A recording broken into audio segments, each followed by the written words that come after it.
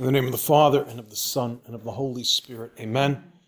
My Lord and my God, I firmly believe that you are here, that you see me, that you hear me.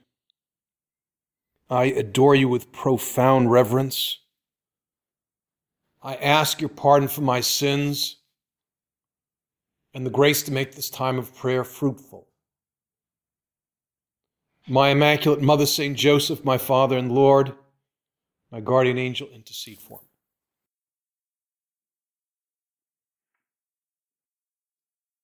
We continue our conversation about discipleship, about the contents of that celebrated phrase, follow me.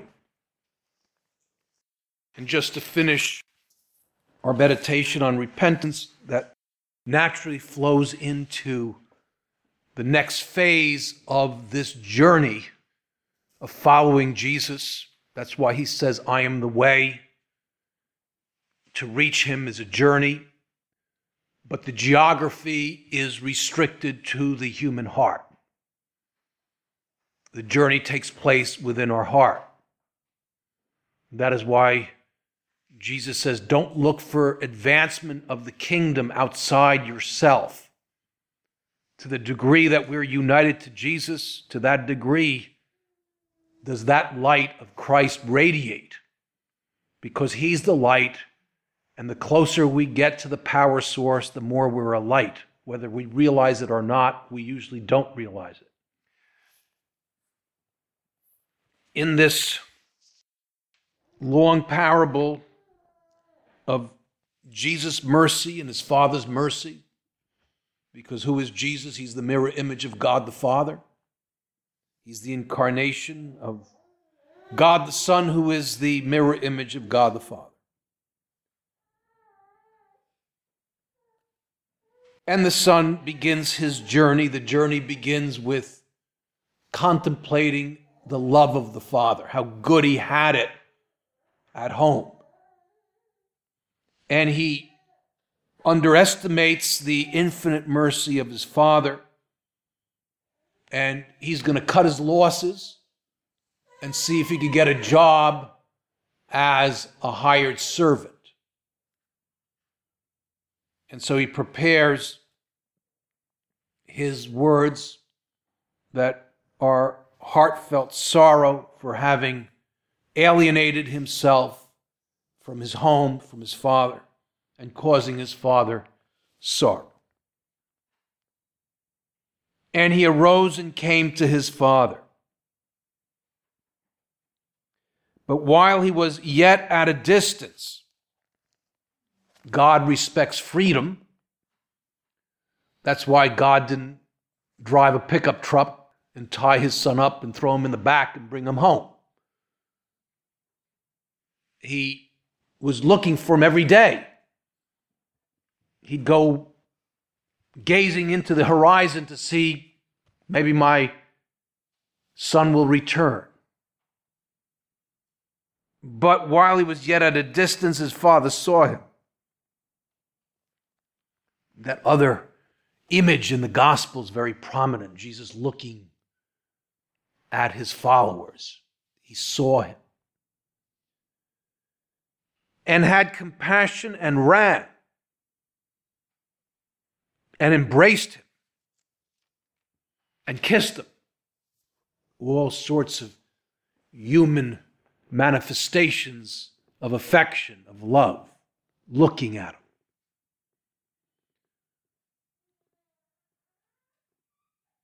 People have experienced, it's been shared with me, that when they say goodbye to a parent or to a spouse, and one person said, I noticed my mom, or another case, my wife, looking at me as I pull out of the driveway. And I notice the look, even though I'm not looking at that bay window or that bedroom window. Jesus looked at him and loved him. And the son said to him, Father, I have sinned against heaven and before you. I'm no longer worthy to be called your son. And see how discipleship, evangelization in the Gospels always begins with confession, repentance. Repent and believe in the gospel. And when we read or hear the word belief in the gospel, using an idea of St. John Paul and an idea of Benedict and an implied idea of Francis, belief is not mere academic agreement to the contents of the catechism or the contents of the gospel. Yeah, I agree with it. It's the Word of God. Belief means a whole change in lifestyle, they say. If we really believe, we incarnate everything Jesus says. I mean, that's full belief. And in fact, belief, faith is as good as it's inspired by deeds of love. The more faith. And St. James talks about an empty faith that is not inspired by love. So repent and believe in the gospel. Repent and embrace the teachings of Jesus. The teachings of Jesus, this comes from Pope Benedict, is Jesus himself. He is his own teaching. And the son said to him, Father, I have sinned against heaven and before you. I'm no longer worthy to be called your son. And what do we notice here? Complete, lavish of praise, of affection, of compassion, and evangelization. Because the father doesn't just say, well, let's go out and celebrate this conversion with a glass of wine and a leg of lamb. No, we're going to throw a party and get everybody to this party. We're going to kill the fatted calf. Why? Because repentance and an experience of the compassion of Jesus needs to get to other people. It can never be restricted.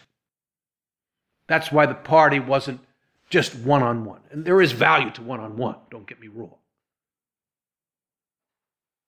But the father said to his servants, bring quickly the best robe. It's a symbol of holiness. St. Paul will always use that image of putting on Jesus Christ.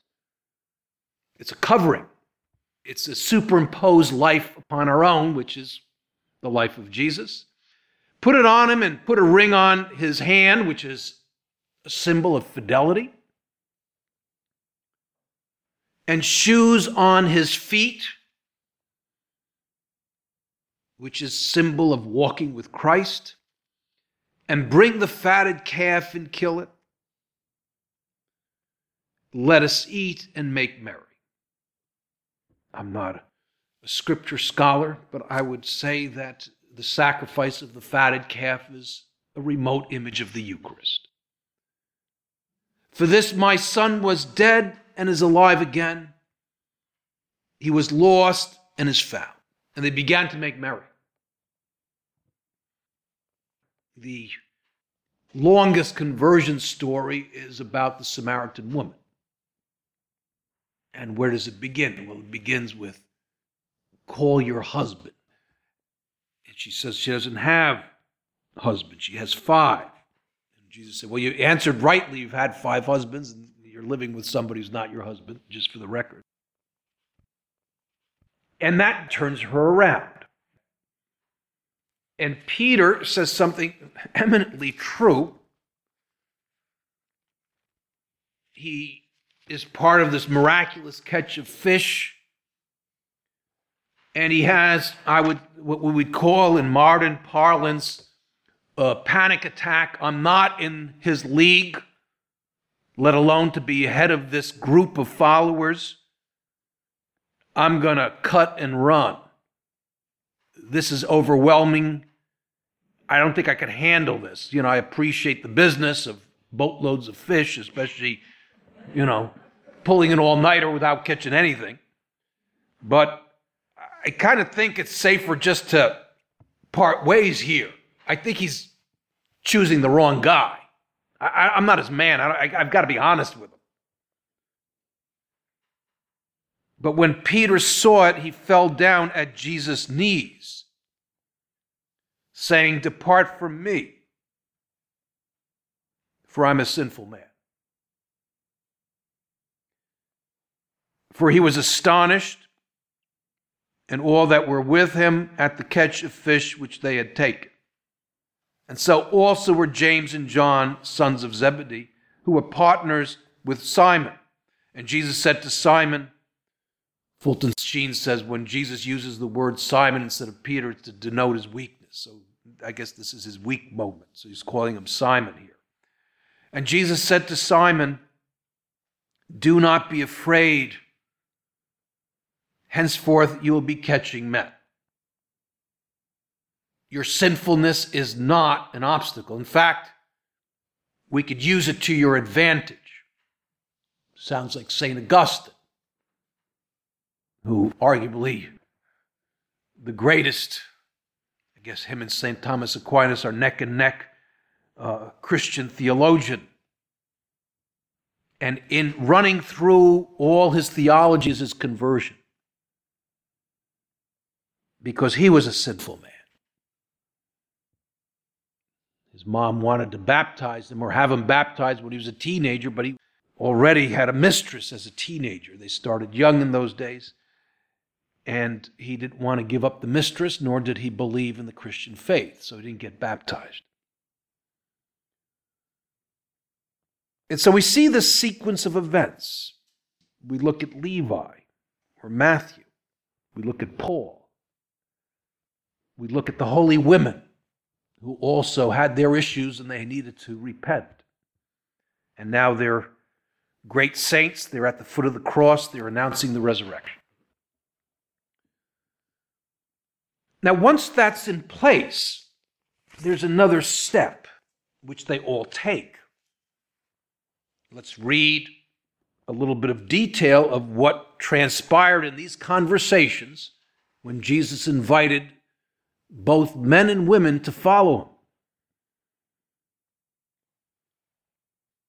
And behold, one came up to him saying, "Teacher, what good deed must I do?"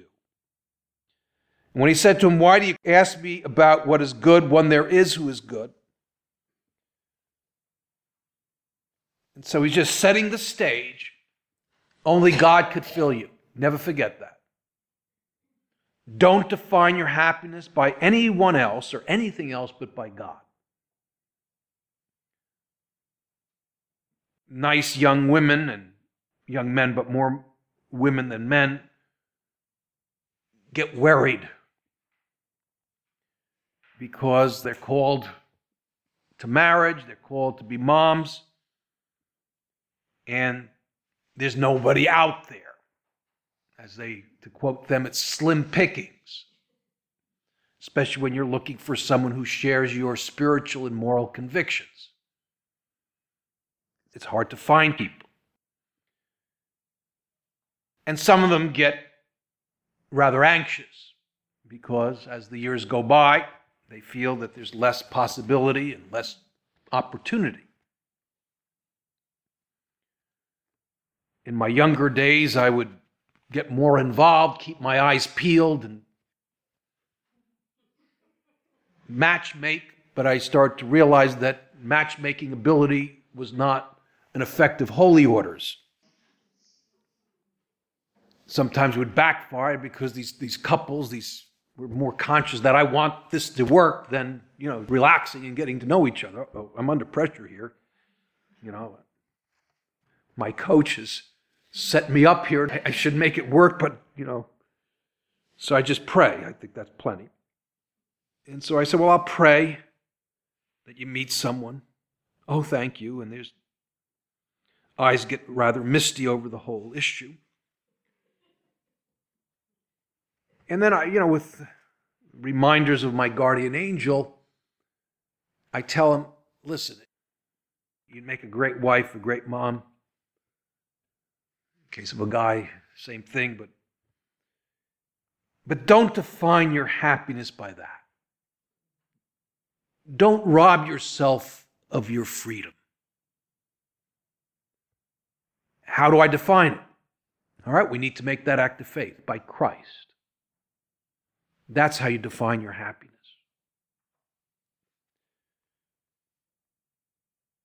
And so that's what our Lord is telling the rich young man. Being a rich young man in those times of Jesus' public life, being rich, according to the Old Testament, was a sign of being blessed by God. And he was young. The other Gospels, he's young. All right? If I were younger, I would be tempted. I was, but I'm not tempted anymore to skydive. All right? Not anymore. Young people like to party and stay out late.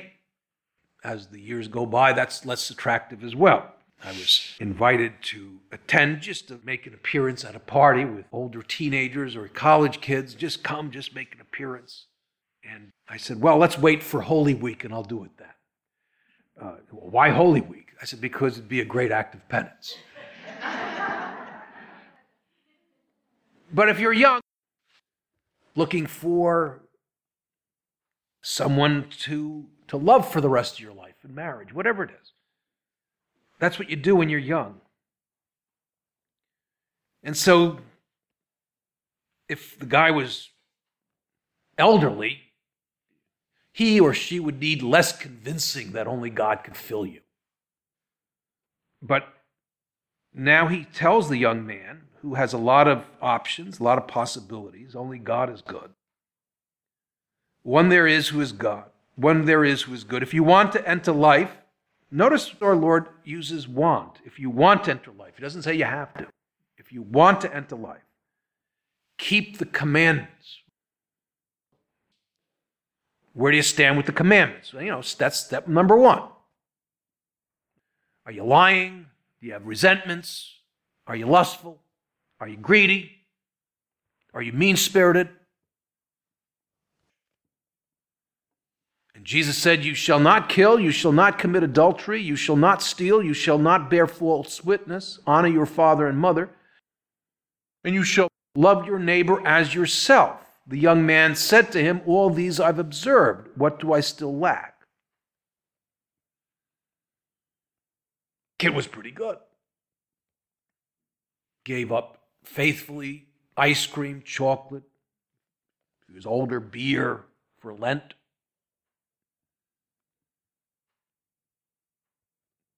Some people have been heroic. This is more millennial fasting. They fasted from Facebook. It was killing them, but they did it. So it's all, this mortification business is a little bit relative as well. This young man was very pro-life. He's going to get married. He's going to be very open to life. These are good things. And he was in the state of grace. Not easy. That's what he told our Lord, basically. I keep all these commandments. I got an 8 average. Some people have a B average.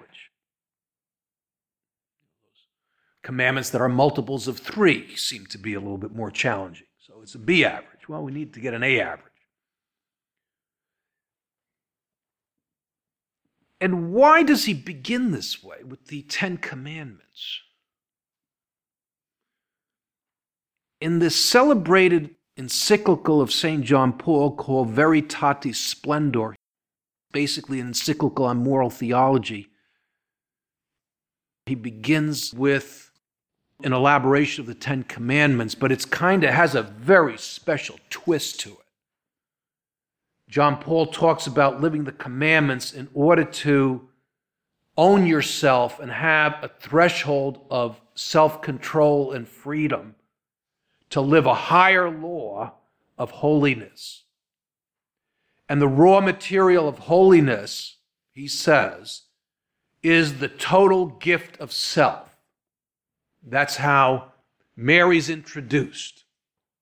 When we pray the Angelus, we always contemplate her total gift of self. May 1st, another feast of St. Joseph. What marks his life? That total gift of self, that total yes. That's the linchpin. And the gospel reads, this look of Jesus. Jesus looked at him and loved him. Those eyes of love. He loved this young man. And probably he was thinking, look at this motley crew I have here. Finally, I have a nice kid. You know? We just have to fine-tune him. I mean, he doesn't need this deep, emotional, profound, tearful confession. He just needs a little bit of fine-tuning. Maybe he has to work a little bit on lukewarmness, but there's a lot of potential in this kid. He looked at him and loved him. I want you on my team. And the rest of the apostles want him on his team. Wow. Got a little bit of money too. That can't hurt. Someone's got to pay for the trips to Gentile country. And it's always the same sequence of events. I like to use the example of St. Francis of Assisi, and that's one of Pope Francis's favorite saints. You know, we don't want to sell this poor saint short. Popular culture has him playing with hamsters and guinea pigs and petting kittens and looking at deer and squirrels and chipmunks. I mean, this guy was a party animal. He was reputed to be the best-looking man in Assisi. He was a knight. He was a good athlete. He was a good swordsman. He was great on a horse. You could see him in a suit of armor. And he was one of the richest men, or his father was anyway, in northern Italy. War broke out, I think. It was between Assisi and Perugia, not exactly World War II, but a war nevertheless, and he was captured. And he was a prisoner of war. And he was a prisoner for a year. And he went into a bit of a depression. Prisons in those days were certainly not like the Ritz. And he started to examine himself, reflect on his life, and he started to realize that all his riches, all his talents, all his partying, his girlfriends, were not filling him. And he realized, he didn't say, well, I'm going to be a Franciscan. But he said, well, I've got to live the gospel the way it's meant to be lived. So when I get out of prison, I'm going to make some radical change in my life. So he goes to his pastor, and he has a bag of gold coins. And he says, Father, I want to follow Christ, and this is all yours. Did you ask your father? He says, no, I feel called. So in an Italian fashion, the pastor wouldn't accept the money. Francis got ticked and took the bag and threw it in the sanctuary and stormed out of the church. In Italian fashion, his father locked him in a closet. And then Francis finally got out of the closet because he kept hearing, being inspired, build my church, build my church. At the same time, the Holy Father had a dream of a beggar-like young man who was holding the church on his shoulders. Francis gets out of the closet, disrobes, and storms out. This is very Mediterranean melodrama, but these interior sentiments of literally every single saint needs to be embraced by me and you in order to be a follower. We need to do it the way Mary did it, the way Joseph did it, amid the ordinary, which doesn't mean it's second-class self-giving. It's just different circumstances. And Jesus tells the young man, well, you're doing pretty well. You're going to synagogue. You're saying your prayers. You're fasting. You're a gentleman on a date. You're searching. You're moral. I need more than that. I'm going to cut you people loose in a violent, hedonistic, skeptical, unfriendly world called ancient Rome, the whole empire. You can't just moralize. You just can't be a nice person or a good person. That's a tall order, but it's not good enough. I need you to be me. I need you to love with my heart. And there's only one way to do it. All these I've observed, what do I still lack? The poor kid thought he was going to get, a pat on the back. Hey, you're doing great. Look at the people on my team. You're head and shoulders above them. Jesus didn't say that. Look at Matthew, bumbling along. I'm trying to convince him to go to AA. Jesus said to him, if you want to be perfect, go sell what you possess and give to the poor, and you will have treasure in heaven, and come follow me. Who are the poor? Anybody who doesn't have God in their lives. Anyone who doesn't have Christ is poor. Mother Teresa said that we are arguably one of the poorest countries in the world, even though monetarily or materially we're the richest. When we don't have God and we don't know His commandments, or even worse, where we think the commandments are hostile, it's a poor country. But I've got to convince these poor, and I'm lucky that I have Christ, so I'm less poor. I've got to convince them that Christ is real by my sanctity, and I only can do it with this total gift of self.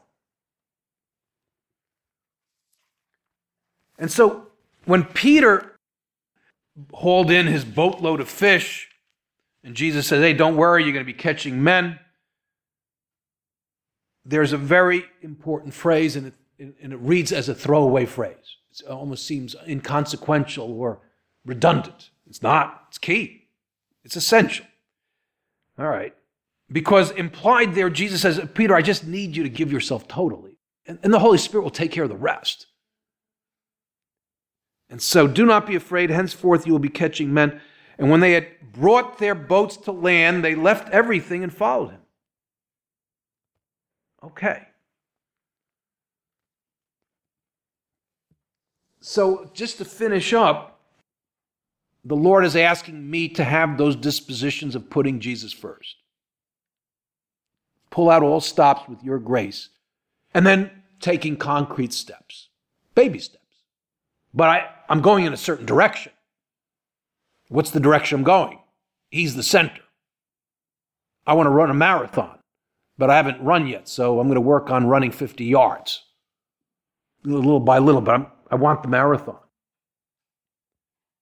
We finish our prayer using these words of St. Josemaria underneath the chapter of calling in the way. Why don't you give yourself to God once and for all, really now? And the last point, go and preach the gospel. I will be with you. Jesus has said this, and he has said it to you.